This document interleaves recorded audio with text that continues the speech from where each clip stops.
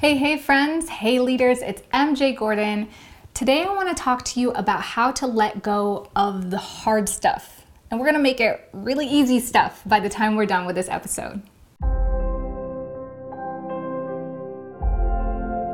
So before we get started, I want to hear from you. I'm now taking your questions via voicemail on the number on the screen right here. If you want to call me and ask your number and get that question answered live, give that a call and leave your question on my voicemail. So how do we let go of the hard stuff? And what is the hard stuff anyways? The hard stuff is that stuff when you're going through your home and you're decluttering and you're thinking about getting rid of this thing, but it just seems so hard to let go. We have some sort of guilt or potential value involved in our minds, or we have some sunk cost bias, something we invested a lot of our time and energy on and now feel like we can't let this thing go. And it makes it really difficult to know whether or not we're supposed to be having this thing. But let's talk about first why it's important to let go of these items. They could be friends, they could be habits, they could be that really yummy snack that you just can't help but buy at the grocery store, and then every time it's in your cabinet you wonder why the hell you bought it in the first place, because now you're just fighting not eating this snack all the time. I do that all the time. I go to Whole Foods and it's all over. But why it's important is because everything in our lives cost us. They take up space, they produce clutter. They also take up our time, our energy, which, as you know, is the most valuable assets, things that we can't get back once they've been used.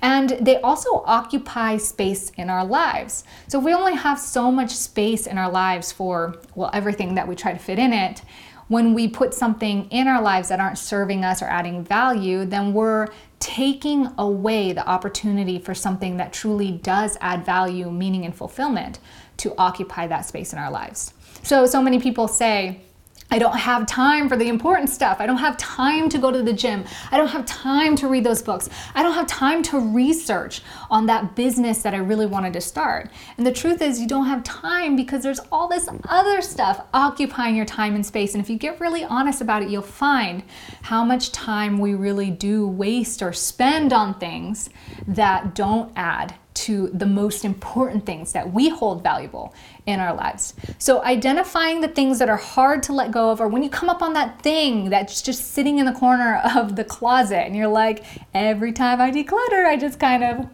browse over that item, but for some reason you can't let go, then maybe you can ask yourself these questions. Now, these questions are going to make it a lot simpler to help you. It certainly helped me.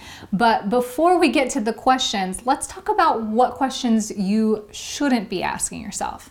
The first question that you should not be asking yourself is this thing useful? Almost everything we find, we can probably create some reason for ourselves that it's useful. My husband is notorious for this, and I love him for it because he tries to recycle. He doesn't want to waste anything, but he will keep everything and be like, well, that could be a potential paint palette someday just in case. All of the things that, make us hoard stuff. He's notorious for trying to do that because he doesn't want to waste, but he's not a hoarder. He doesn't like to waste. But instead of asking ourselves, is this useful? Or can I use this in the future? Because that's another one. Well, will I possibly make use for this? Or do I like it? Those questions, we can always find a reason to. If you find yourself trying to convince yourself that you like it or that you can use it, then you definitely know that it's not something that should be around. And that's something that I've sort of reversed even when I'm shopping for something outside of decluttering. It's the same perspective I use in both. Instead of saying, well, why do I like this? I try to almost convince myself and say, well, why can I live without it? What can I do instead? Or I haven't been, so why should I keep it or buy it? So the questions you should be asking instead, number one, is this adding value now? Am I using it? Have I been using it? Is it something that's contributing to my life, to the key elements of my everyday vacation, that feeling of flow and ease and excitement and experiencing life? Is it contributing to that? Because if it isn't, it doesn't matter what the potential value is. Everything holds some sort of potential value, but that value is not manifested if we're not actually going to use that item for the value that it holds. The second question you can ask yourself is, if you did not have this item now, would you buy it again?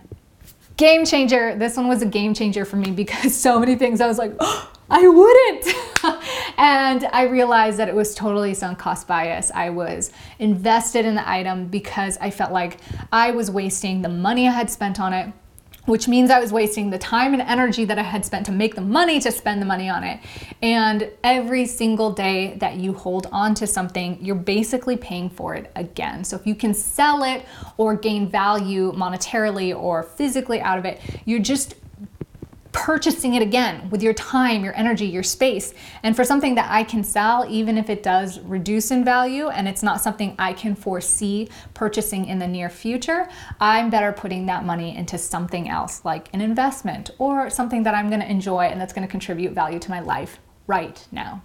The third and last question you can ask yourself is, if you would buy it again, how much would you be willing to pay for that item? If you're willing to pay for that item significantly more than it costs, then it's really easy to keep it and justify having it in your life. But an example that I have of this is my drone. I like my drone. I used to fly my drone a lot. I am not licensed to fly here. So I have not been flying my drone, and I just haven't taken the time, and it hasn't served enough value in my life to go do it. And so the drone's been sitting, and that drone has significantly reduced in its value and what I can sell it for. But the truth of the matter is, I haven't taken it out to fly in over a year, and I don't foresee the need or want to fly a drone in the near future. Considering that it's tech and it's going to decrease in value the longer it sits, I'm better off selling it right now.